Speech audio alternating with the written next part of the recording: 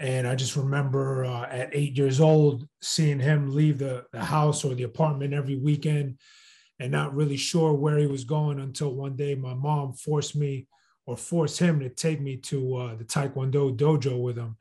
So that was around 8 or 9 years old. And that was my first experience with martial arts. And around that time, Bruce Lee was big, and, Kung Fu flicks were on, Saturday afternoon and on Channel 5. So I got into martial arts pretty early. But I guess from about 8 years old to about 15, I studied Taekwondo. And then about 15 years old, I kind of gave it up. I just, I became a knucklehead. I started running the streets and making pretty bad decisions. And that eventually led me to Muay Thai.